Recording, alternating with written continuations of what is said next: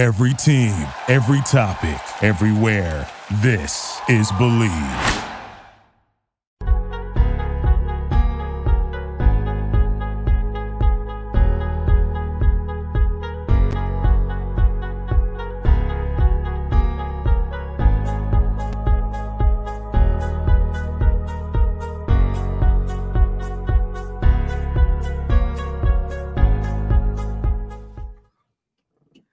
What up, TCK Potters? Welcome back to the program. I'm your host, Sky Guasco.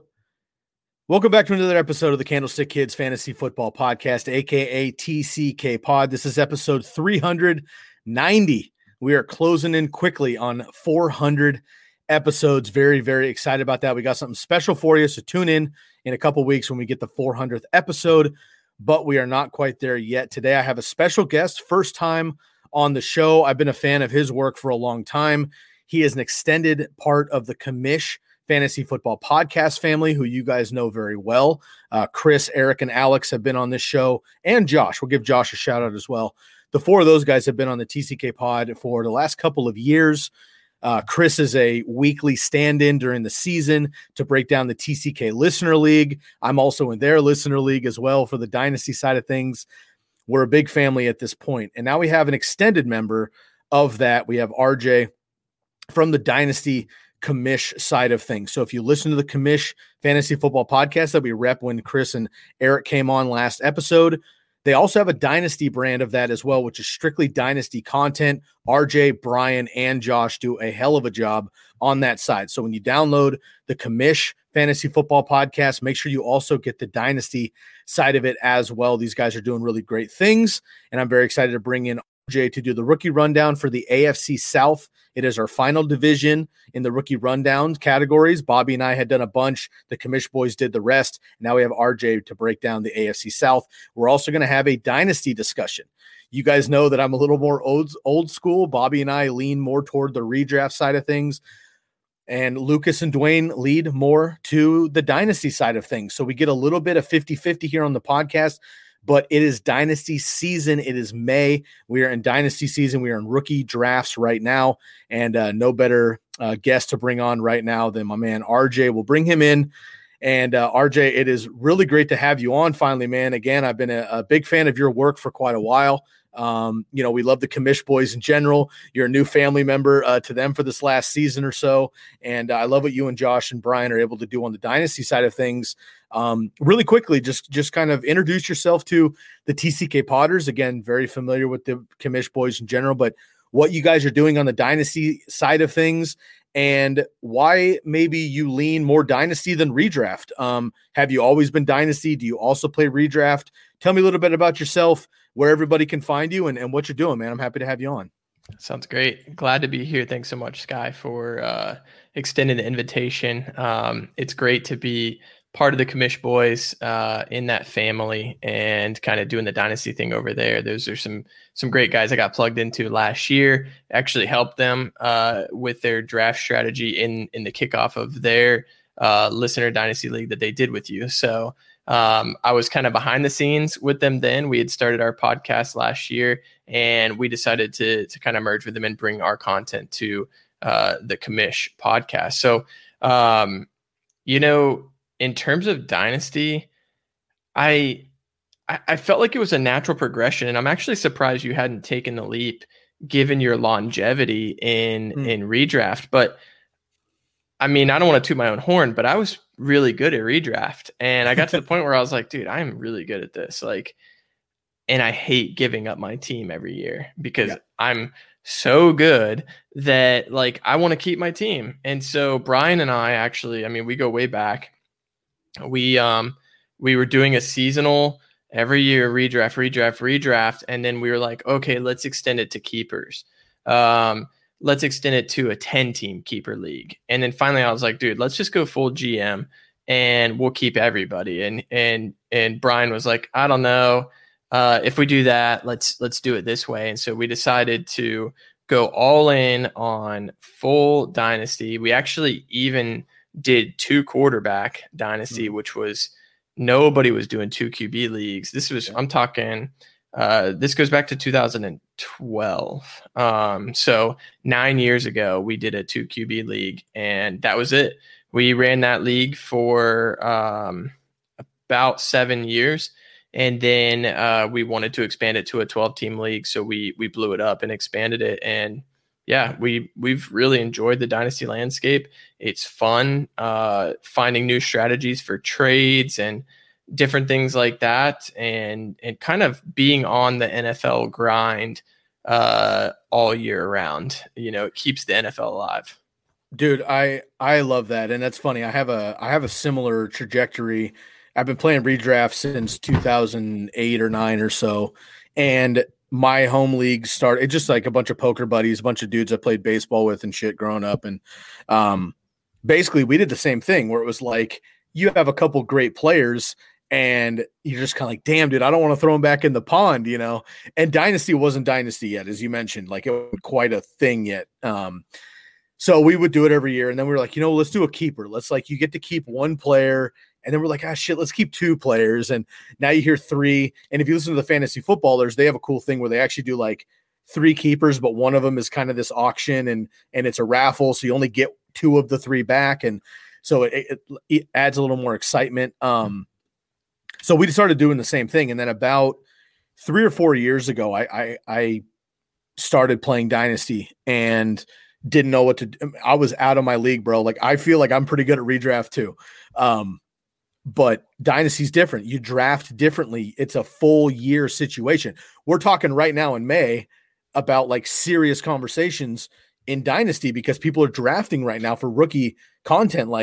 What we tell people today on this podcast, people are going to do tonight in their leagues, and it's going to stick for the season and years to come. Redraft is more kind of predictive, let's see how the rookies turn out. Let's see what preseason looks like. Let's find out where Aaron Rodgers lands. Does Deshaun actually play or not? Let's wait on all that shit. We're not getting into it until July for real in redraft.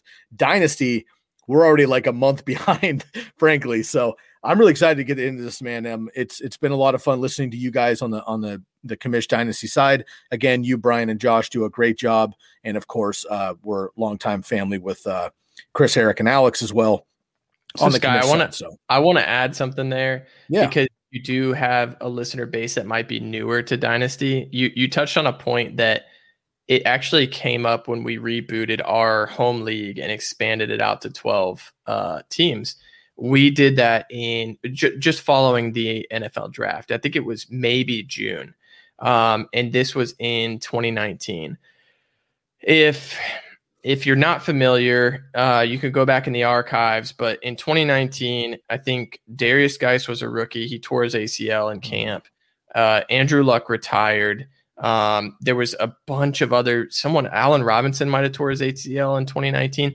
There was it was attrition, just a war of attrition on some high-end assets in Dynasty.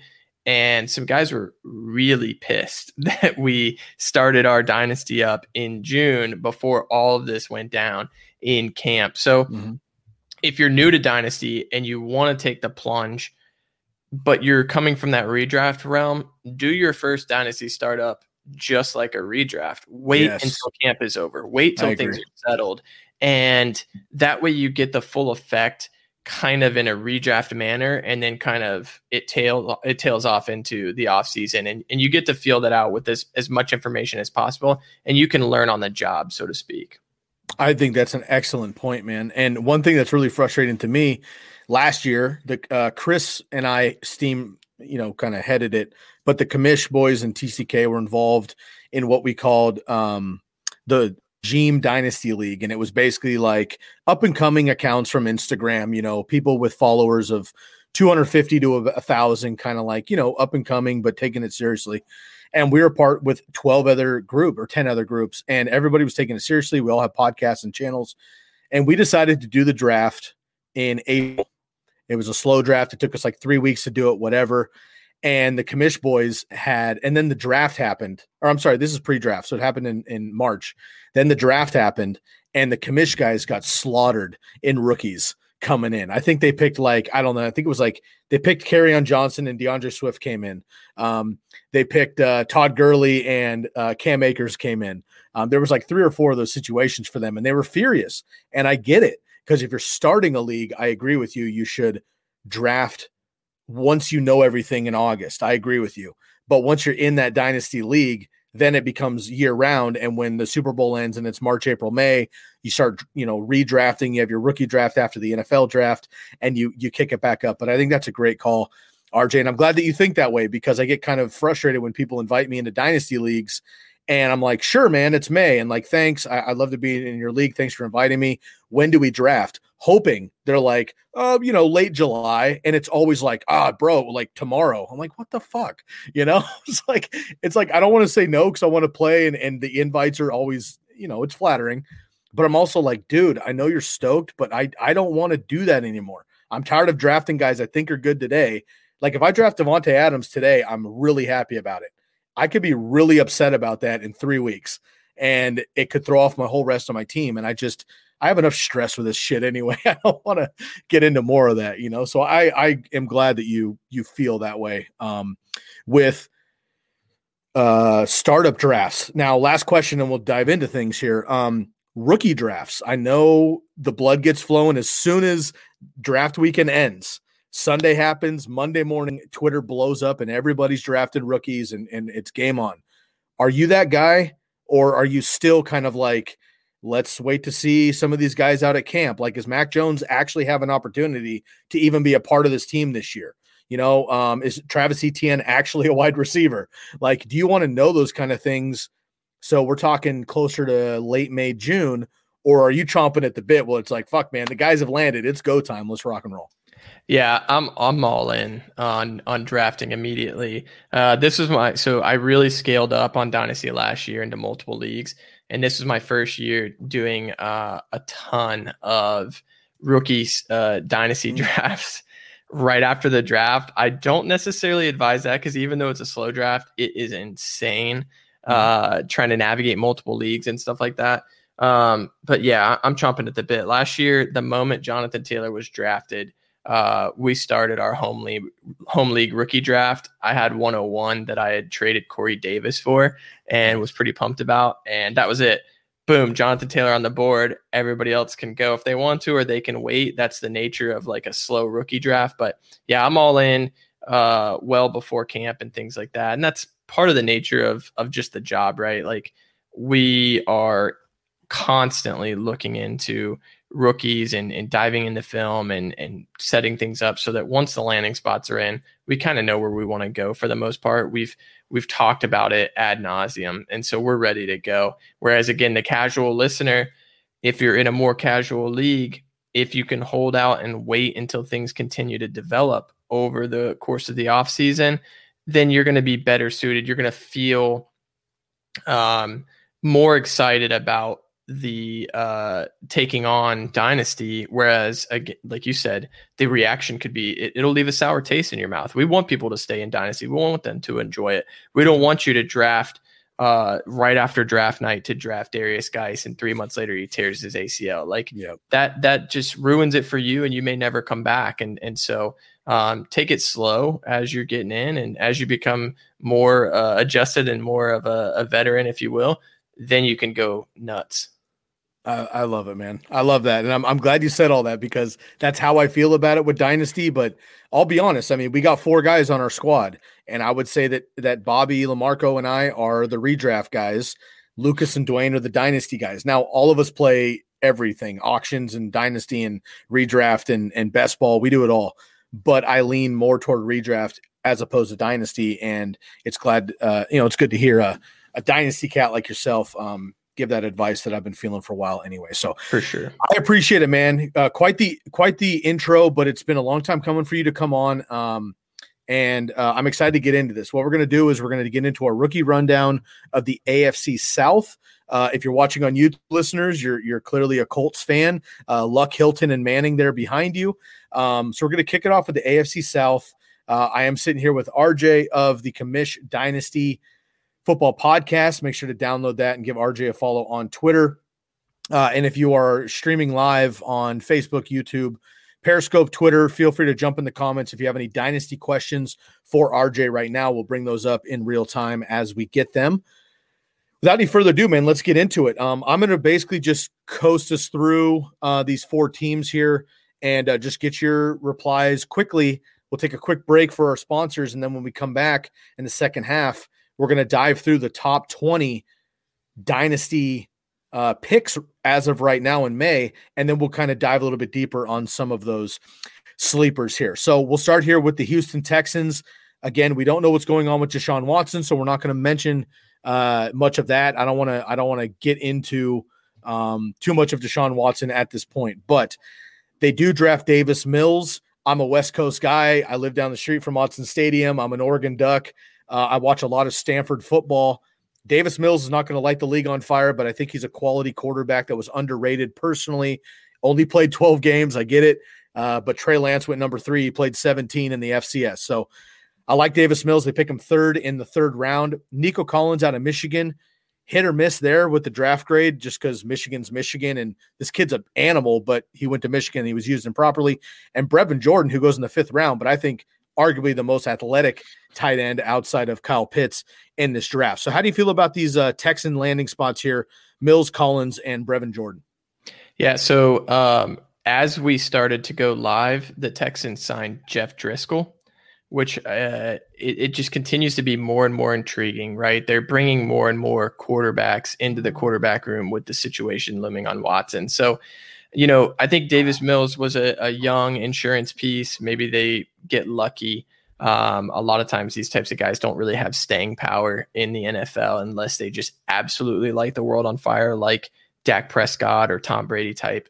But he's intriguing. I mean, all of us probably think Watson gets suspended. So does Davis Mills get a look because we all know what Tyrod Taylor is? I'm not sure.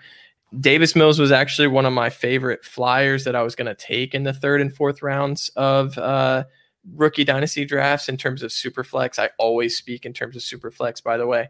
But actually listening to your pod with Ryan Leaf, you guys, I believe, talked up Kellen Mond quite a bit. So now I have 0 shares of Davis Mills, and I have quite a few shares of Kellen Mond. I actually really like the take a lot after doing some more deep dives into Kellen Mond. Unfortunately, he's not on today's show, but I will say I like the Kellen Mond talk you guys had. Yeah, that's great. And shouts out to our, I could say my friend at this point, Ryan Leaf. I co-produce a show with him, the Ryan D. Leaf Show, Monday, Wednesday, Friday, 12:30 to 1:30 p.m. Pacific Standard Time. You can check us out on YouTube, the Ryan D. Leaf Show with the one and only Ryan Leaf, former number 2 overall pick, Heisman finalist, yada, yada. Again, I mean, he for the last couple of years, he's worked for the Pac-12 network and lives in the Pac-12, and he loves Davis Mills. Mm-hmm. And I do too, but I love Kellen Mond. And again, just being overshadowed in the ACC by everybody else there. Kellen Mond's the truth, man. And I don't think he's going to do anything for 3 year unless Kirk Cousins gets hurt, but I love him in Minnesota. I don't want to digress too much, but I do love Kellen Mond. So he's definitely a super flex dynasty hold for sure. Davis Mills, I think, will play sooner than later. Either Tyrod Taylor doesn't pan out or he could get injured.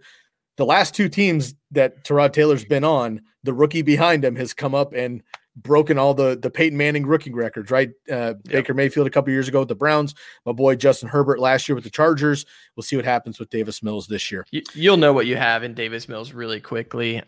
Nico Collins, we talked about Nico Collins and Brevin Jordan as well. So Nico is Brian's favorite flyer. So Brian is he runs the show handle on Twitter at Dynasty_addicts and is my co-host over on the Commish Dynasty podcast. So Brian is really, really eating up Nico Collins. I mean, he's got the 3rd round day 2 draft pedigree. He's in a situation that's kind of unsettled beyond Brandon Cooks. If Deshaun Watson is there, you got to like those odds of playing with a superstar quarterback. He's an average prospect at best, but he's got good size. And you never know, these top end quarterbacks will elevate talent. So, as Watson's situation becomes more clear, I think Nico Collins may even start to sneak up boards. And then Brevin Jordan, everybody's darling. He was everybody's tight end too, for the most part, heading into the pro days, and he really flopped at his pro day. And so I try to do some more digging on why he fell in the NFL draft. For those of you that don't know, he went in the 5th round, had a great tight end career at Miami. He looked the part, in my opinion. I thought maybe there was off-field issues that could have driven that price down, and we may not know. They know so much more than we do at the NFL level when they're drafting these guys. That said, this is the type of guy that if the off-field issues, if that is something that exists and he overcomes them, he can emerge, right? If that's something that wasn't in existence and it truly was just because he had a bad pro day, DK Metcalf had a bad, it's famous for having a bad shuttle. People can overcome. Brevin Jordan's the type of athlete that I would want to bet on that. I'm not going to reach on him, but I would be willing to scoop some value on Brevin Jordan in that offense. Absolutely. I think that's a great call. And again, I think he's just uber athletic, and I bet on the talent more often than not, especially when you're late in your drafts there. I'm going to leave your Colts for the end here. Why don't we skip on to the Jags? Of course, the talk of the draft, we knew this was coming about 4 months ago. We know this was coming for about 2 years. Trevor Lawrence goes first overall to the Jaguars, and then they go Travis Etienne in the back of the first round. This was surprising because they actually moved up. They probably could have gotten him where they were in the first pick of the second round, but they move up after Najee Harris goes. They moved up to get him. Urban Meyer, of course, has since come out in the last couple of weeks claiming that he's going to be playing some wide receiver. He could be looking for that Percy Harvin player that I've been talking about for quite a while. Percy Harvin with Urban Meyer back in the Florida days was phenomenal. And outside of migraines, unfortunately, he was one of the better athletes we've seen in the last 2 decades in Minnesota and Seattle, and unfortunately just couldn't last in the NFL with his migraines. But Luke Farrell and Jalen Camp way down the list here. We can skip on those guys. But Trevor Lawrence and Travis Etienne, both these guys are going to be dynasty darlings for a long time. How do you feel about them both? And we have a couple questions coming in here in the quarterbacks, which I'll get to in a little bit. But how do you feel about Trevor Lawrence and Travis Etienne? When you told me we were doing the AFC South, I was like, man, they really didn't get any talent. I think I've been very much burying in the back of my head that the Jacksonville Jaguars actually went out and drafted 2 offensive studs. So obviously Trevor Lawrence, I mean, he's been talked about for years and years. And now he's here. He's arrived. The Jets foiled their plans and their shot at him and gave him to Jacksonville. And honestly, it's probably for the best because Jacksonville tends to screw this up. You can't screw it up with Trevor Lawrence. He is an amazing prospect. I had put in my notes that Davis Mills out of Stanford is no Andrew Luck, whereas Trevor Lawrence has been often comped to Andrew Luck. He has more of a similar type of college production, not these gaudy, flashy numbers, but just he's very good with the ball in his hands. He makes good decisions. But he also happens to have won a title and a Heisman Trophy, unlike Luck. So you cannot go wrong with Trevor Lawrence. It's unfortunate that he's in the AFC South against my Colts because I do think Trevor Lawrence is going to be really, really good. And I do think that Urban Meyer, either there was some influence from Trevor Lawrence because he was always going to be that pick. And so there was a lot more conversation, right? What do you want? And maybe Trevor said, look, this is a guy in Travis Etienne that had 60 targets and 38 targets in back-to-back seasons. Like Trevor Lawrence pressed on his running back in the backfield. And that's not something that, the UDFA James Robinson really profiled as. So to bring in a true pass catching back of the prowess of Travis Etienne in college where they don't really catch passes at the running back position is something that I think was a specific fit for Trevor Lawrence, and Urban Meyer is going to adopt that into his playbook. I think there's a lot of misdirection. I don't know if Urban Meyer is just weird. I know everybody kind of hates on Urban Meyer with what they're going to do with him, but I will say there's no doubt in my mind that Travis Etienne has packages where he lines up in the slot.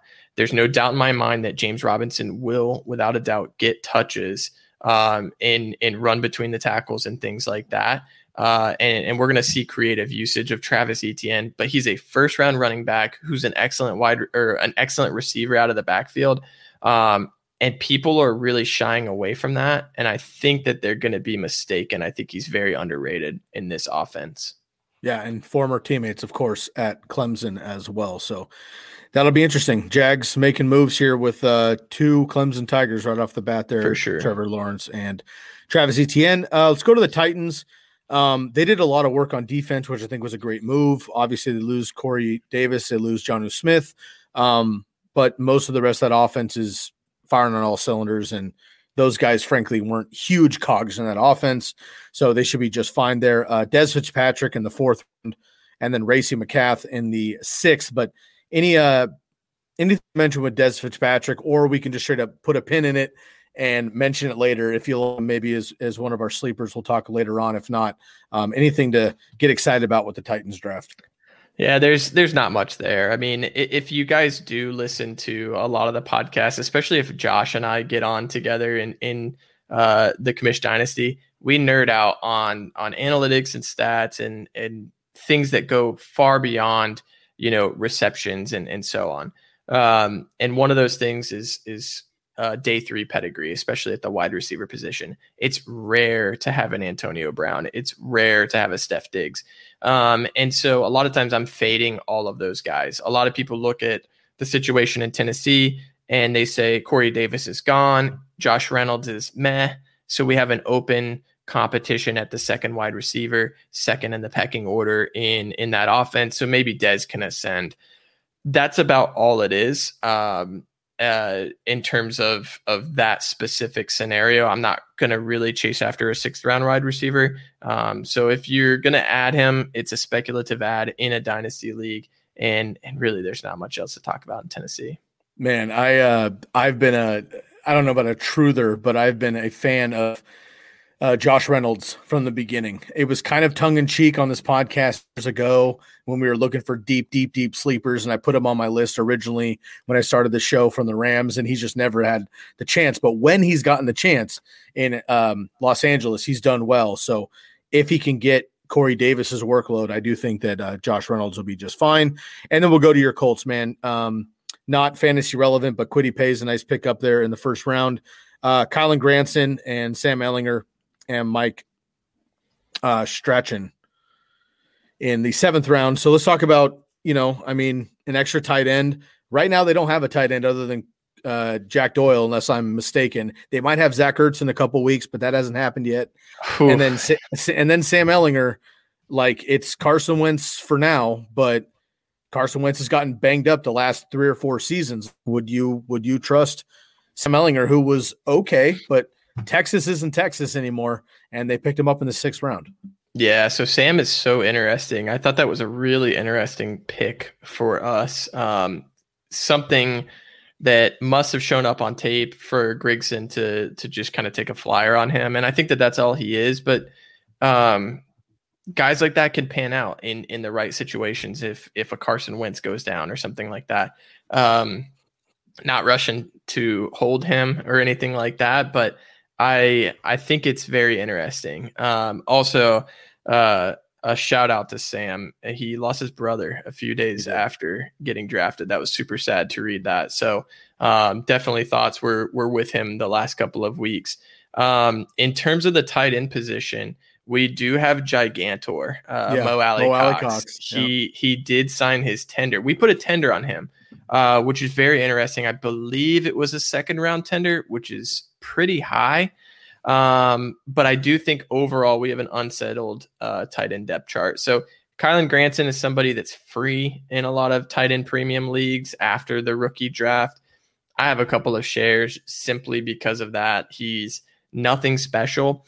If you follow the combine and some of those metrics, tight ends that run under a 4.7, those are the tight ends that tend to stick and actually produce in the NFL. And he ran a 4.64. So even at a pro day, they typically round up 0.05 points. So he runs under that 4.7 threshold. Could be meaningless for a 4th round pick, but somebody that a good speculative ad in an unsettled situation. I mean, let's face it, tight ends rarely break out their first year. It's a big adjustment, but I have a couple shares. Percentage chance Zach Ertz ends up in Indianapolis. What do you think? Gosh, I have acquired several shares of Zach Ertz in hopes that he comes to Indy. I would say that if he really truly is on the market, there can't be more than 3 teams that are in the conversation, and so that would put his percentages at 33%. So that would be my shot. If he's truly available for trade, 33% chance we are the one of the 3 teams that could be in that conversation. Obviously that's a ridiculously high percentage, but man, I want it to happen. I got to be honest, bro. I would kick it up to 40 plus, because if you're knocking it down to 3 teams, I appreciate your thought process and the math. You actually came up with a real number if there's 3 teams, but I would say you're the front runner of those 3 teams. True.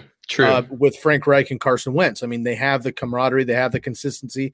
We talk about continuity on this podcast relentlessly. It matters so much in the NFL, especially if a quarterback is involved. They have that relationship from all their days back in Philadelphia. It would make sense for Zach Ertz to come over, and there's room for him, right? Yep. I mean, he could be a piece of the pie, or he could be the immediate starter if he's able to be that guy, and him and Carson Wentz have that prowess in the red zone at least. So I would put your chances much higher, honestly, maybe even 50%, and knock the other 2 to around 25. Not to get you too excited. I don't call any shots, but I would be very excited. I do want to give a shout to Josh on this. He did a deep dive on tight ends changing teams in the offseason and their performance the following season. A lot of times it's not great. Typically you want to see a tight end sign and stay with the team. In Zach Ertz's case, if he did go to Indianapolis, I'd feel a lot more comfortable with that, because it is a system he's familiar with. It's a system that he is played in, not like part of the coaching tree. He's played for that coach. And so with that quarterback as well, I feel really secure in that. And he's only 30 years old. People think he's like 50, you know? Crazy. Yeah. NFL age is so ridiculous, because I don't know, somebody like Julio Jones, who's a 31-year-old man, like he's just done. He's completely archaic in the world of NFL. A normal 31-year-old man is like 5 years away from starting his life. Yeah, seriously. I just think it's so funny. All right, man. Well, I appreciate the rookie rundown for the AFC South. We're going to shut that down. I'm going to kick you off just for a second. You need a water break, go ahead. I'll break you off for just about 1 minute, and I'm going to give a shout out to a couple of sponsors. We'll come back and dive a little bit deeper on the Dynasty side of things. Once again, shouts out to my man, RJ from the Commish Fantasy Football Podcast Dynasty side, and big up to the Commish crew. I want to give a shout out really quick here to 2 of our sponsors. We'll start with the Jersey Jungle. Y'all know how we do this. DM the Jersey Jungle on Instagram at the Jersey Jungle. You saw RJ's 3 Colts jerseys behind him. I've got Justin Herbert this week. I've got Mark Brunell this week, another former AFC South player, of course, with the expansion Jacksonville Jaguars back in 1995. I rotate my jerseys every single week, so you've seen them up behind me. I had Larry Fitzgerald, and I had Julio Jones last week. Both of those came from Jersey Jungle as well. These are stitch and twill jerseys. They are super clean. These are not the paste-on jerseys that run off in the dryer, all right? These are high-quality jerseys. They start at $65 at cost, but you use our promo code TCK, 10% off of 1 or 2 jerseys, 3% off of 3 jerseys. So basically you can get 3 jerseys for the cost of 1 on NFL.com at about $120. They're the same jersey, super clean. My man Trenton over at Jersey Jungle will help you out. Hit up the Jersey Jungle on Instagram. That's where they like to do their business. DM them at the Jersey Jungle. Tell them TCK sent you. Use the promo code TCK to receive 10 to 15% off of 10 to 15% off of 1 to 3 jerseys. And then, of course, we want to give a shout out to the newest hot sauce in the business, Bomb Banana Hot Sauce, banana-based hot sauce, not flavored hot sauce. Go to seekthespice.com, use the promo code TCK for 10% off of your order. Shouts out to our boys over in Michigan. These guys started in a dorm room, 4 best friends, started a hot sauce company. It has blown up. Just last week, 2 weeks ago, they had a featured article in Forbes magazine. Yes, Forbes magazine gave them a shout out here. Bomb banana hot sauce, banana-based hot sauce. You can put it on all of your draft day favors, your game day favors, whatever it is. This is the newest thing in the hot sauce world. Delicious. I'm excited for them to expand on other fruits. So it's not, it still gives you that kick, but it has a nice kind of a creaminess with the bananas. It is not banana flavored. It's banana based. Go to seekthespice.com, use TCK to get 10% off of your order. Once again, shout out to Bomb Banana Hot Sauce. And I got to give really quick, you guys know I always share them here. Boom, we got the one a little bit more bland, and we got the red here with the muy muy, a little bit more heat for those of you that like that spice. We'll bring RJ back on here quick. And RJ, I have to ask, because I ask everybody else, are you a spice guy with hot sauce, or are you least spice, more flavor, maybe more heat? Chris threw it out there that you know, he likes more flavor, less heat, but the missus is all about the heat, so he doesn't really have a choice sometimes. I'm not too much in the heat. How about you? Do you like heat in your hot sauce? So, man, I used to like heat, but as you get older, I feel like you feel it a lot more when it's coming out. And that is fair enough. I had to tone it way down on some heat. Okay. I used to work at a wing restaurant a long time ago. We would experiment and make some fun hot sauces, and things went south real quick. Literally and figuratively. Yes, I'm sure. Yeah, I hear you, man. So shouts out Bomb Banana Hot Sauce. Shouts out to the Jersey Jungle. Before we move on, RJ, you have 3 iconic Colts there behind you. You're clearly a Colts fan. What is a jersey of the Colts that you would like to have that you don't yet? So first of all, I'm super glad that I got these hung up like literally last week. This Manning jersey I've had for a little over 10 years. Oh, Luck jersey, I got his rookie year signed by him to me. And I bought the T.Y. Hilton jersey last year because I was bored in COVID lockdown. And I finally framed them literally 2 to 3 weeks ago and hung them up. So super pumped to be on here, not knowing that it was live stream. Sky did not tell me that I was going to be on camera today. But I told myself that this year I might get myself a little Jonathan Taylor jersey back there. Yeah. I think I'm going to go JT also. If I'm going to stay Pac-12 bias, which I usually do, I love me some Michael Pittman. I really, really hope Michael Pittman turns out as well. So JT or Michael Pittman would be my guys.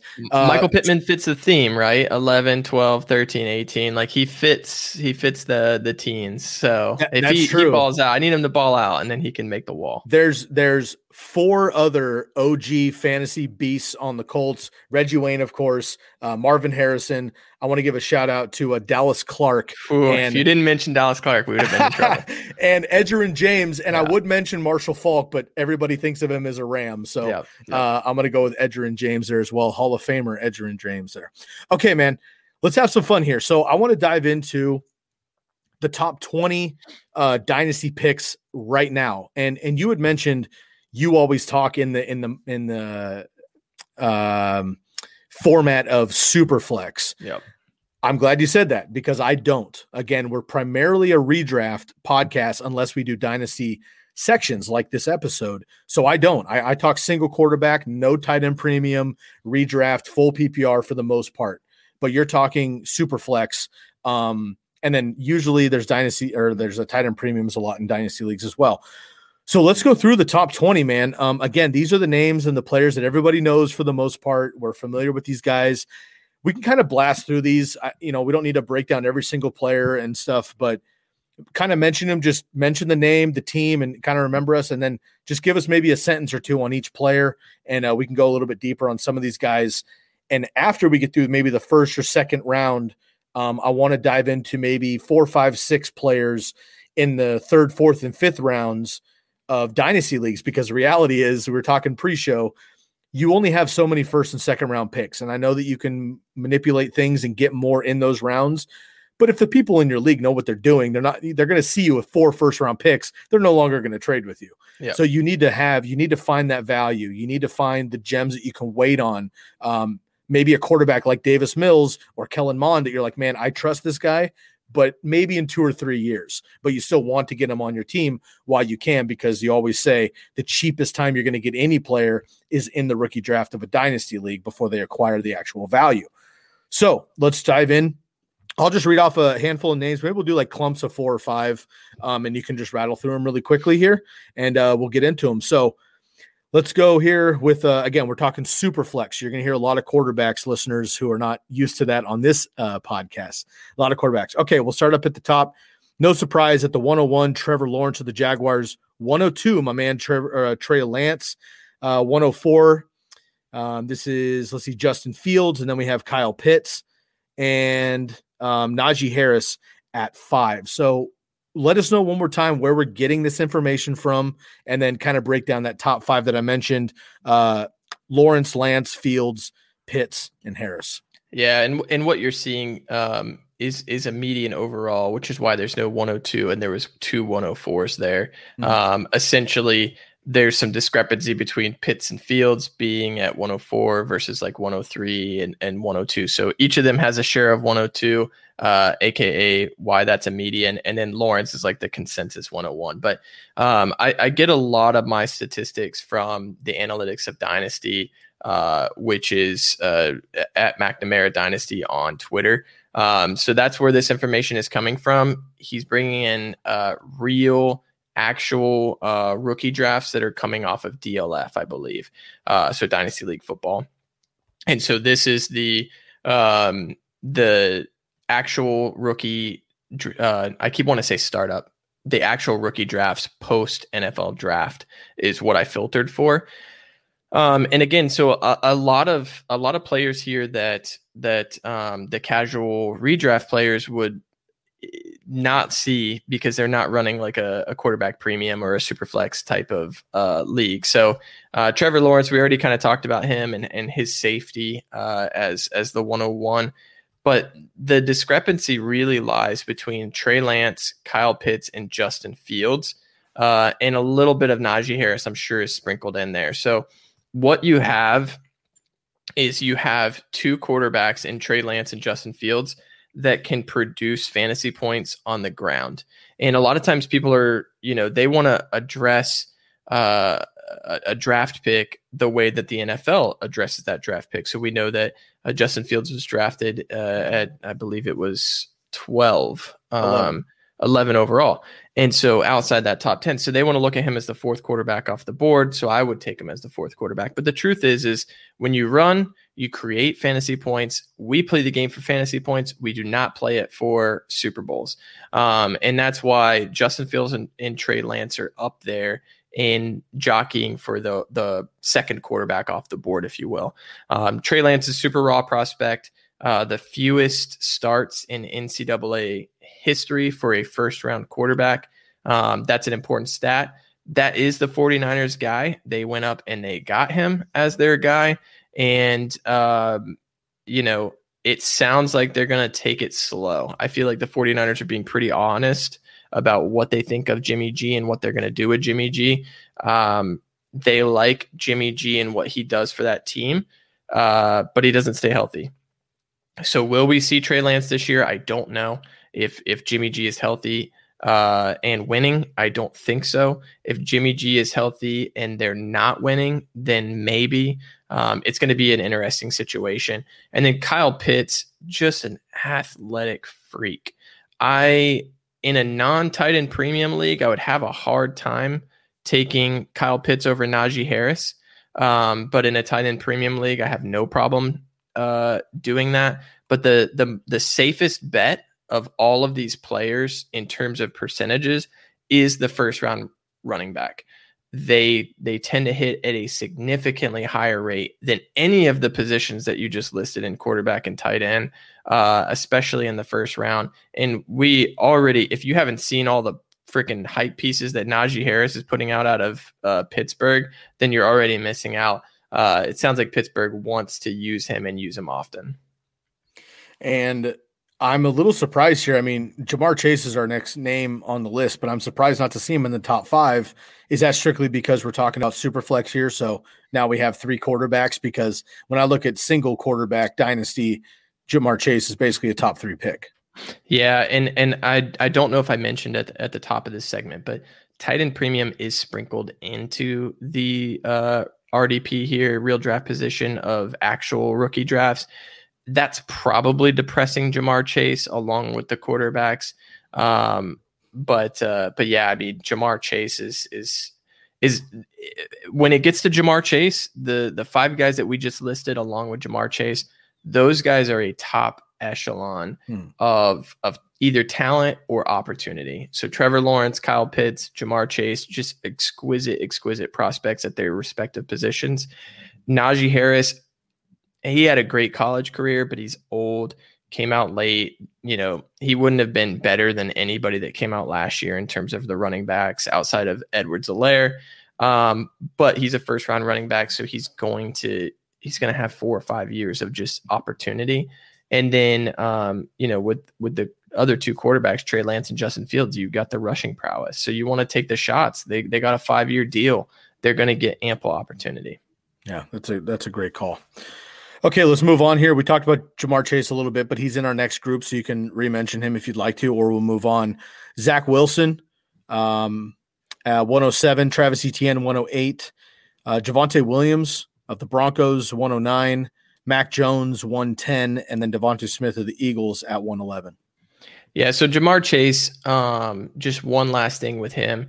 In terms of him versus the rest of the wide receivers, he's a big step above. I know that Jalen Waddle was drafted only one pick after him. And again, for the casual player, it's hard to really draw the comparison or look at the difference, especially since Jamar Chase sat out the full season. But he, to summarize it as loosely and easily as possible, he broke out at a younger age. He did amazing things in that Joe Burrow year. And that's what you want to see in a collegiate player. Versus some of what Devonta Smith did and Jalen Waddle. So that's why I have Jamar Chase up there, and that's why he's consensus up there. So Zach Wilson and Mac Jones are the two quarterbacks mentioned in this tier. Again, first round quarterbacks or quarterbacks drafted in the first round of the NFL draft. Typically, you want to draft them in the first round of your rookie drafts if you can. Justin Herbert. A lot of people really hated on Justin Herbert last year. And he fell to the middle of the second rounds in super flex rookie drafts. And obviously, we see how that turned out. So I think people are overreacting a little bit this year, and they're making sure that all these quarterbacks are up there. Or I should say, properly reacting. Overcorrecting, yeah. They're overcorrecting for their mistake last year. Look, no matter what you believe in Mac Jones or Zach Wilson, if you're a Zach Wilson hater, they have the pedigree. And that 5th year option is uber important. And we play Dynasty in terms of seasons, not a season. And so that's an important designation. And then you touched on 2 running backs, Travis Etienne. We talked about him a little bit earlier. That pass catching is super important to me. He is, again, a first round running back. They have staying power. They tend to hit often. In terms of a top 24 season or better. Javonte Williams, great prospect. He did share with Michael Carter at UNC. So that is odd to me, but he really looks electric on film, has a good profile. I'm drafting him, and I'm not going to be too concerned about that. And I would take him in the position that he's being taken there. And then the last player you mentioned is Devonta Smith. So if you haven't heard, Devonta Smith is extremely small. He's extremely underweight. He looks frail. He's thin, not small. I think small is like thin. Yeah, he's short like 6 foot. That's skinny. right. Like he's not. He's taller. I get it, but just to be clear on that, like a guy like Darren Sproles was small. But Darren Smalls. But Devonta Smith is at least got the height. He's thin. Yeah. Marvin Harrison is what you hope that he can become. And look, the guy won the Heisman. He's an amazing athlete. Like, I don't want to take away from that. But that's what you hope he becomes. And no one of that stature has ever achieved that specifically that stature. He's a little bit built differently from Marvin Harrison, but that's the closest best comp that you can get. So he is definitely our first risky first round pick. Yep. And the other one, we'll just carry on here. The other one would be Jalen Waddle right behind him, former teammate at Alabama at the 111 spot as well here. Trey Sermon of my Niners, 202. Rashad Bateman on the Ravens, 202 as well. Elijah Moore on the Jets, 204. And we'll stop at Rondale Moore of the Cardinals at 204 as well. So once again, Waddle, Sermon, Bateman, and both Moores, Elijah and Rondale. It's funny, like I actually got this to load, and the images I sent you this afternoon are already outdated, but it's the same four, but Bateman has overtaken Sermon. So it'll fluctuate, of course. We're exactly. talking in May. I mean, this shit's going to be crazy by August, but we got. Oh man, wait till we start getting data on these guys at camp and whatnot. You got a lot of circulating images and stuff too, and narratives are starting to come out of camp. But Jalen Waddle, man, excellent player. Just couldn't put it together at the right times. He played behind Ruggs and Judy last year, along with Devonta Smith, and Devonta Smith was just he is just truly phenomenal in what he has accomplished in his collegiate career. Jalen Waddle gets hurt this year. I think that actually stifles his ability to produce, and it also helps lead to a Devonta Smith Heisman. Overall, he's a talented player, but he's a risky profile. So you have to, as a dynasty player, split hairs there. Which way do you want to go? Do you want to look at the data that says he's a risky profile because he's never broken out? And what that means is he's never achieved higher than 20% or 30% of the overall production of his offense. Or do you want to look and say, hey man, he's a 6th overall pick. And he was talented when he was on the field, and now he's back with his college quarterback and bet on that. And again, there's risk there in that pick, but there's risk in all of these picks. Yep. Moving down, I'm going to talk about the other 3 wide receivers. It seems that there is a bit of a tier break once you get past Waddle and you're looking at Bateman and the 2 Moores. Bateman has an excellent profile. He was my wide receiver 2.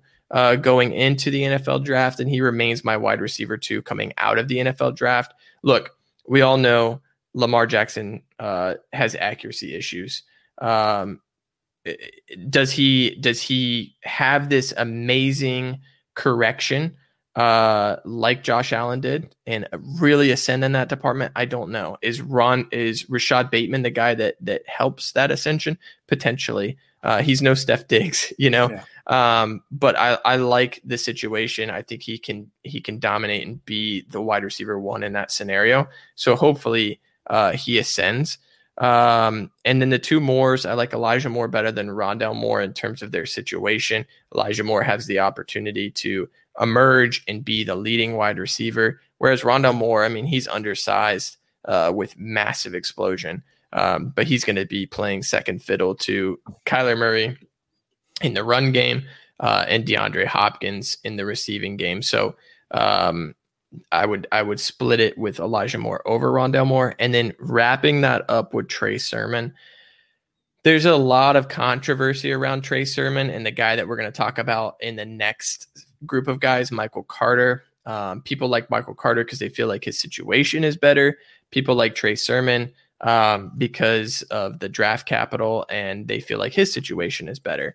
I will say that I gave a huge breakdown on our last pod on the Commish Dynasty, talking about why Trey Sermon in just the raw numbers is a safer bet than Michael Carter in just the raw statistics or the raw numbers. So if you're more interested in a deep dive on that, you can check that out.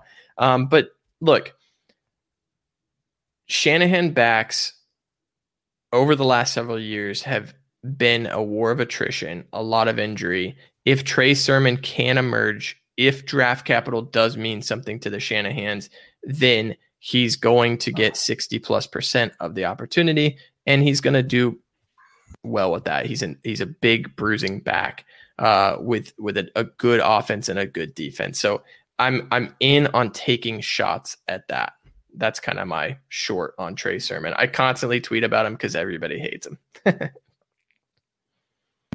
Yeah, I love that. And actually, we did have Chris chime in here on Twitter and Periscope. How do you guys feel about Trey Sermon? So I'll bring that up right now. Look, I'm biased as a Niner fan, but I always like to put that aside when I'm actually talking fantasy.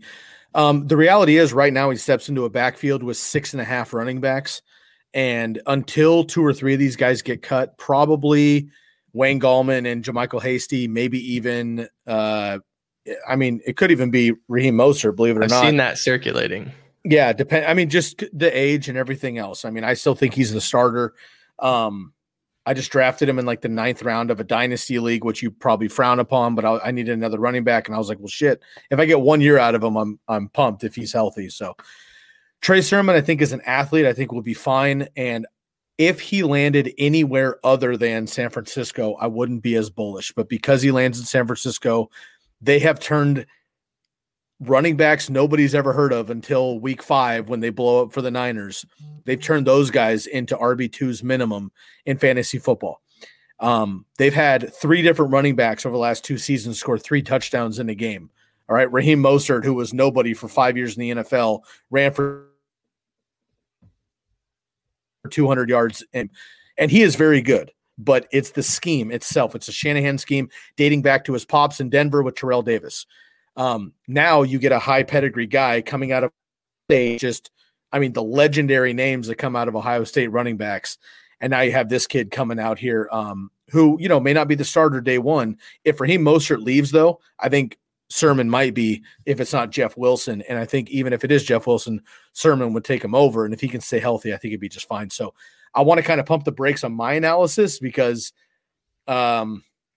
a lot of my analysis is face value. That's why you're here for the dynasty deep dives. But I am excited to see him in the system because of where he landed. But if you switch him, you put Michael Carter with the 49ers and you put Trey Sermon on the Jets, I'm definitely not as excited for Trey Sermon because as an individual, I'm not overly thrilled. I think the landing spot was tremendous for him, and he will succeed in the landing spot with his capabilities.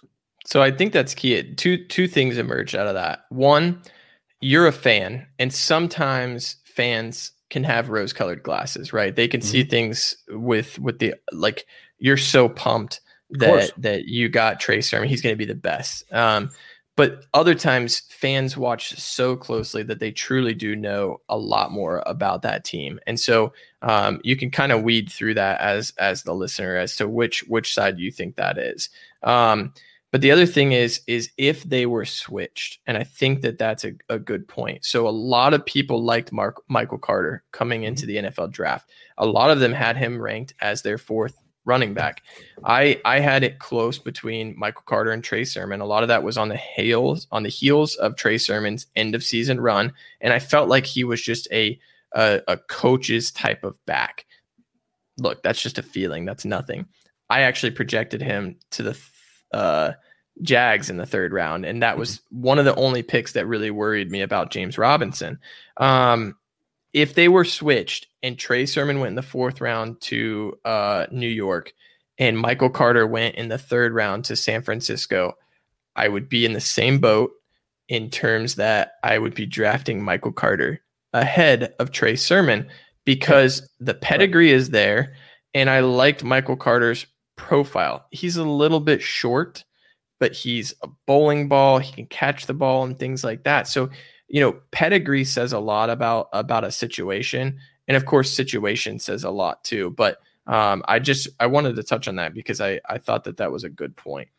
I totally agree. And Chris, when you listen back, man, I appreciate you chiming in. We have another question here, but I'll get to that at the end. Let's move on here with our final tier, and then we'll dive into just a couple deeper names in the rookie category. Michael Carter comes up on the list. We've talked about him at length at this point, but let's talk about Michael Carter of the Jets, 205. Terrace Marshall, one of my favorite wide receivers in general in this class. Another LSU machine at 205. Kadarius Toney, very polarizing character in fantasy football in general at 208. And then Pat Freiermuth, the second tight end on this list here to the Steelers at 208. So Michael Carter, Terrace Marshall, Kadarius Toney, and Pat Freiermuth. So again, back to the tight ends, it's tight end premium. So that's why you see Patty Fry up there. Good overall profile. I like Patty Fry. Not much to say that he's my second tight end in this class. And that's largely on pedigree. If Brevin Jordan was drafted in the second or third round, I'd probably take a little bit more of a gamble on Jordan, just because of his college production. But that's why Pat's here. Now, looking at the two wide receivers and the running back, honestly, I hate Kadarius Toney. I hate his profile. He didn't break out until he's 21. He's a fourth year collegiate wide receiver. Typically, you want to see your wide receivers come out at 20 in their third year. There's a lot with wide receivers for them to really have staying power. I would take Kadarius Toney over Michael Carter. I will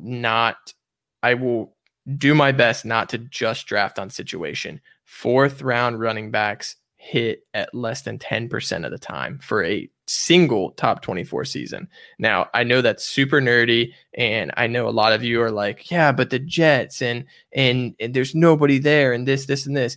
I would bet money that Tevin Coleman is the first back to take a snap on week 1 of the season. So, that's just part of it. I hate Kadarius Toney, but he's a first-round wide receiver. He has better odds to hit than Michael Carter. I would take him over Michael Carter. So that is probably a hot take in terms of ADP and Twitter and all of that.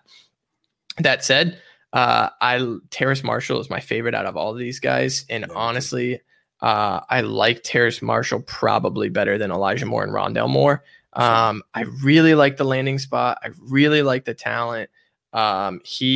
He was able to break out in college. I mean, there's a lot of positive to say. And Terrace Marshall is coming at a discount simply because he's in what seems to be a crowded situation in Carolina. But I disagree that that's crowded, and he could emerge in year 1 and without a doubt have an opportunity to emerge in year 2. Man, I'm Sammy D wheels up, man. I'm really stoked on the Panthers this year. We'll see what happens. And I agree. I got Terrace Marshall in a startup here recently as well, and I'm pretty excited about that. Okay, man, let's dive into maybe just again 2 or 3 names. You can pick one per position if you'd like, or 2 running backs, 2 wide receivers. We've talked about all the quarterbacks, I guess, and there's not really another tight end to talk about. So let's focus on the running backs and the wide receivers. Why don't you give me 2 running backs, and then maybe I'll just give you an extra name that you don't mention that I might be into, and then you can give me 2 wide receivers, and I'll do the same thing in the 3rd, 4th, 5th rounds if we're going to go that far. And you can call these sleepers if you want. I'm more just thinking of like extra names to think of. And again, we're starting to get into the realm of these aren't necessarily day 1 starters. Don't expect to draft these guys and have them make an immediate impact. However, especially wide receivers, these guys could be people that, Justin Jefferson was not Justin Jefferson until week 3 or 4, right? Yep. So you could potentially, Brandon Ayuk was not Brandon Ayuk until like week 7 or something stupid. So you can wait on some of these wide receivers, especially. So give me maybe 2 running backs here in the 2nd, 3rd to 5th round that you're extra excited about. So people are taking a few running backs ahead of these guys. I would much rather trade back and collect these guys. I have 3 that I want to talk about. So Ramondre Stevenson is one out of Oklahoma. He split the backfield with Trey Sermon, kept Trey Sermon off the field to where Trey Sermon transferred to Ohio State. He goes into a system that notably uses the best running back. New England, look, they use multiple running backs, yes, but if a running back is producing and doing well, they will run with that running back over others. So I like his opportunity in a backfield that can't seem to stay healthy either. And Damian Harris hasn't like wowed anybody. Elijah Mitchell is the next one on this list. Same reasons as Trey Sermon. Elijah Mitchell and Trey Sermon are the safest 2 running backs in that backfield. 2 people are going home, just like you said, and one of them is probably going to shock us. And so Elijah Mitchell, prototypical size, what you like to see in a running back, decent profile, looked to be a flyer. He might end up being a special teams guy. He might go the way of Jeff Wilson and end up on the practice squad. I'm not 100% certain. but I like taking shots at the San Francisco backfield because when they get called up, they play. The other guy was Jamar Jefferson. So I actually liked him before the Kerryon Johnson cut. And I like him a little bit more now. He's more of a one injury away stash. I love DeAndre Swift. I've been acquiring a ton of DeAndre Swift. So I don't think he's going to eat into DeAndre Swift's workload, but Jamal Williams is probably going to be playing in situational roles, and Jamar Jefferson could have a shot. He's talented enough to come in and get some carries if something were to happen in the backfield. Okay, I'll throw another name out there. I know he's kind of he's maybe like the Kadarius Toney of running backs, at least of the guys getting drafted notably. Thoughts on Kenny Gainwell? And It's mostly because he's a PPR guy. I mean, we're all hoping. I mean, James White set the standard, right? Well, really, it was like Theo Riddick back in the day, who was like the hybrid wide receiver running back. James White, Gio Bernard, some of these guys. Although it's very crowded, obviously, in Philadelphia. And now they have Miles Sanders, so they bring back Jordan Howard for some reason. Now they bring in Kerryon Johnson, and they have Kenny Gainwell, and they have Boston Scott. It's a mess, but he had a great couple seasons at Memphis, and they have produced some quality NFL running backs, namely Antonio Gibson. So how do you feel about Kenny Gainwell, and is he somebody that you could see emerging, maybe not passing Miles Sanders, but could he be the 1-2 or at least take Miles Sanders off on third downs? So Gainwell's another guy that I really, really liked preseason or pre-draft, but he didn't get the pedigree. And that was a little bit disappointing because I liked all the things you just said about him. I did like his opportunity when he landed in Philadelphia. I didn't love it by any means. He's being drafted in the second round, so at cost, I'm not in. But in terms of just the player, and especially if you're looking in redraft, I think he's a little bit more talented for a situational piece. He's obviously more talented than Jordan Howard. The Kerryon Johnson signing hurts because they didn't plan on Kerryon Johnson being available when they drafted Kenny Gainwell, but obviously they liked him enough to claim him. So I think that stifles his ability to get on the field this year, but he's definitely a good stash.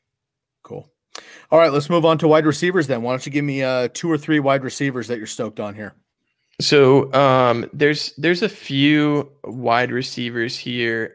Nobody that I absolutely love, but kind of looking back at, again, falling pedigree is where I tend to kind of look. So to kind of spell that out a little bit, there's some like Amon-Ra St. Brown is going ahead of a lot of guys that were drafted in the second and third round. I wouldn't make that bet just because the situation looks right.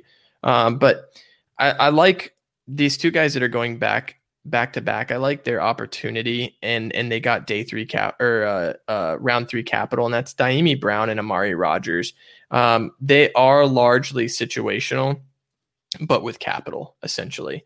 Daimi Brown, he's another small slot type guy. Nothing absolutely world beating by any means, but he's going to be in an offense that I think is going to move the ball pretty well. And he'll have opportunities out of the slot, and he's got a good wide receiver there to kind of lead him. And that seems to be something that he would need in order to emerge. Amari Rodgers, if he's playing with Aaron Rodgers, look, this is the narrative around Amari Rodgers. That's why he's being elevated in rookie drafts.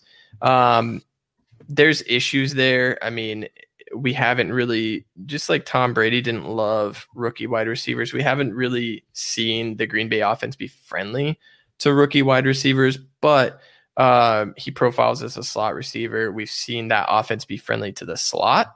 And so, in the third round, you could take worse shots, and I would be happy to take a shot on him. I have been touting Daimi Brown for a long time before the draft happened, and people were putting on Twitter who was your favorite, sleeper, if you will, but just a name in Dynasty people aren't talking about at the top that could be one of the better guys in the draft class, in a year or two. I kept putting Daimi Brown. I loved what he was able to do in North Carolina. He's definitely not polished. But look, DK Metcalf, okay, like had a bad combine outside of his 40-yard dash, and he was a one route wide receiver, a limited route tree, raw receiver, all this other shit. Well, he's DK Metcalf, right? I mean, the dude's absolutely phenomenal. I'm not saying De'Ami Brown's going to be DK Metcalf by any means. However, as long as Fitzpatrick is throwing bombs, that's not necessarily Terry McLaurin's game. It's certainly not Curtis Samuel's game. The Sims twins out there might have a chance, but I do think De'Ami Brown's going to have a chance. So he was a name that I was excited about. I'll throw two more names at you here for the wide receiver, and then we'll wrap this up. How do you feel about Josh Palmer for the Chargers? I've heard nobody talk about Josh Palmer for the Chargers. I have my own take, but I like to hear yours first. And then, maybe some of these speedsters, like there's a lot. I mean, this whole draft class is like 5'9", 175 or whatever. But how do you feel about some of these other guys? I mean, Tylan Wallace, again, kind of buried, unfortunately, over there, but Anthony Schwartz, I don't know, even, Tutu Atwell or, some of these other guys, these deeper names, maybe in Dez Fitzpatrick, who we kind of brought up, Daz Newsome for the Bears. There's a lot of these like deeper wide receiver names. Is there anyone else that sticks out to you and just your thoughts on Josh Palmer? Because I think he's kind of just slid completely completely under the radar. And I think he's going to be well. And I'm just very bullish on Herbert, obviously. Yeah, in my head, I was like, please don't say Tutu Atwell. Please don't say Tutu Atwell. Hey, you don't have to talk about Tutu Atwell. Everyone else does. He was on the list and I said it, but if you want my Tutu Atwell take, I did it. I posted a retweet today with Tutu. All right, I'll read it over there. We'll save time on the podcast. In terms of Josh Palmer, we actually talked about him last week as well. That is the biggest wide receiving core in the NFL. And so I like that. I mean, he fits into a very, very big wide receiving core. He's intriguing. I believe he was drafted in the 3rd round. So I like the draft capital there. Mm-hmm.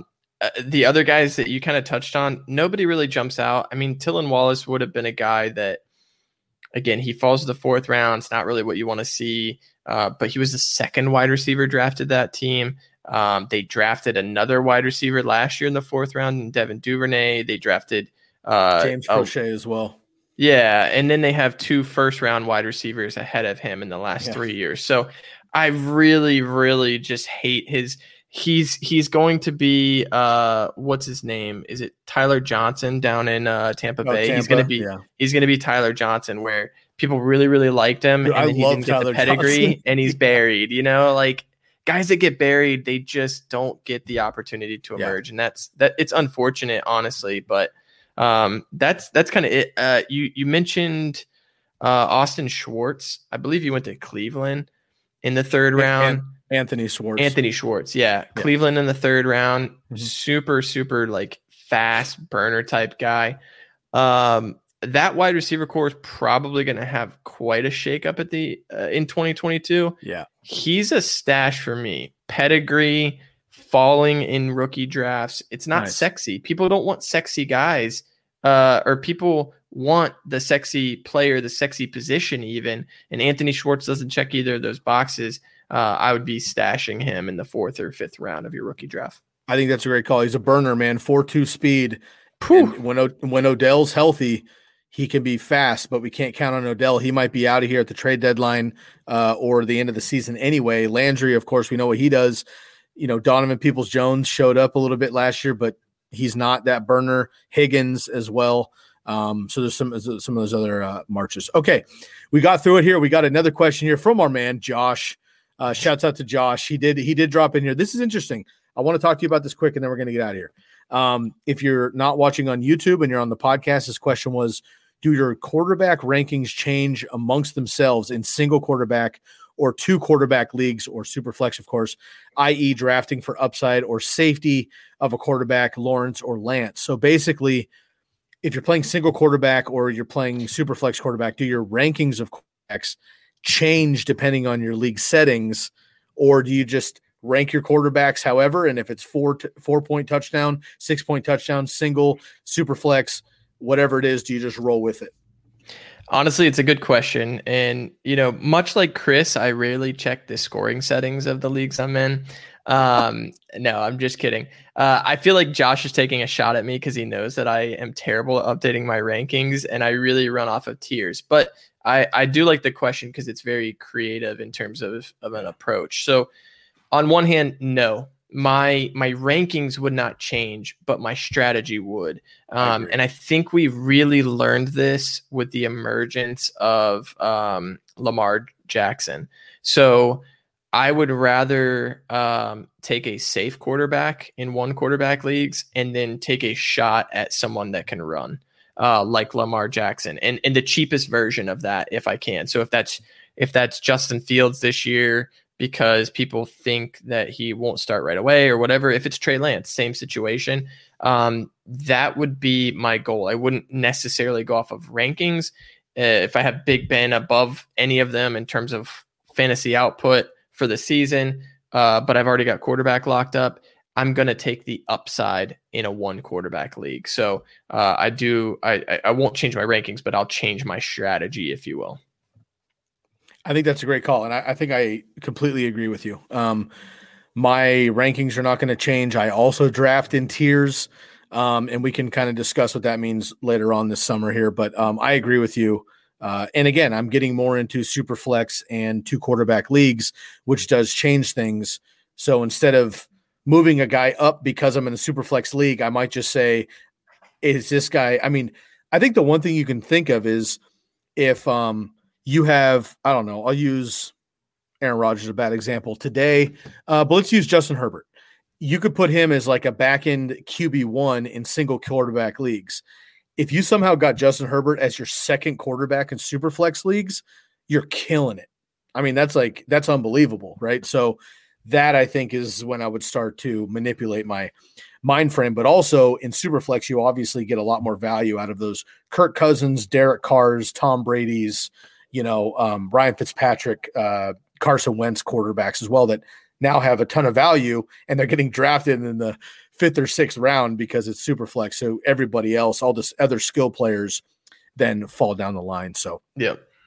Yo, RJ, it's been a pleasure, man. I really appreciate you jumping on. Thanks so much. We're going to definitely do this again. I really appreciate you coming on and giving some Dynasty discussion. I would love to get you on another time when we have Lucas and Dwayne on. They are, again, kind of our Dynasty brains on the TCK pod, but I wanted to pick your brain as well. You and I have been talking behind the scenes. You've helped me out with a couple Dynasty questions already this season, and I'm going to have more for you, I'm sure. So I really appreciate your time, man. Before we get out of here, once again, can you please remind all the TCK podders where we can find all your information?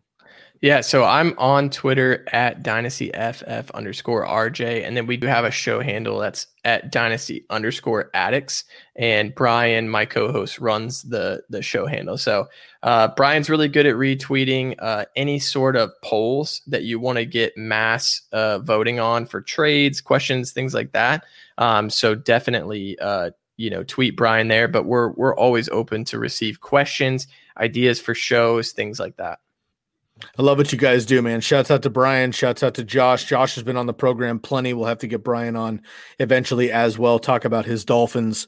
And it's always a pleasure, man. And we're going to have to get you another jersey back there behind you and see if we can fill up your wall a little bit more, man. But it's been an absolute pleasure. RJ of the Commish Dynasty side of things. Shouts out always to the Commish crew. Of course, you can find me on Twitter as well at my name, Sky Guasco on Twitter. On Instagram, you can find us at fantasyfootball_TCK pod. We're on TikTok at TCK pod as well, Facebook group, the Candlestick Kids. And of course, if you're watching here on YouTube, please give us a subscribe, smash the thumbs up, and give us a comment on your favorite couple of Dynasty players as well. If you have any other questions, you can DM me or hit me up, and I will send those on to RJ as well, and he can help you out with the Dynasty leagues. Big up to Bomb Banana Hot Sauce and Jersey Jungle as well, our sponsors for today's show. We'll be back with you next week. We are crossing into the 390s. Again, just 10 episodes away from 400. Very excited about that. For RJ and the rest of the Commish Dynasty crew and the Commish Fantasy Football brand as well. Big family over there. I'm your host, Sky Guasco. We'll catch you next time. We are out of here. Cheers. Thank you for listening to Believe. You can show support to your host by subscribing to the show and giving us a 5-star rating on your preferred platform. Check us out at Believe.com and search for BLEAV on YouTube.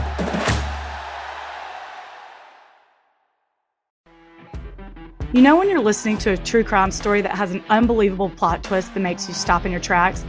That's what our podcast, People Are the Worst, brings you with each episode. I'm Rachel. And I'm Rebecca. We're identical twins who love true crime cases that make you say, didn't see that coming, and we hate the people responsible for them.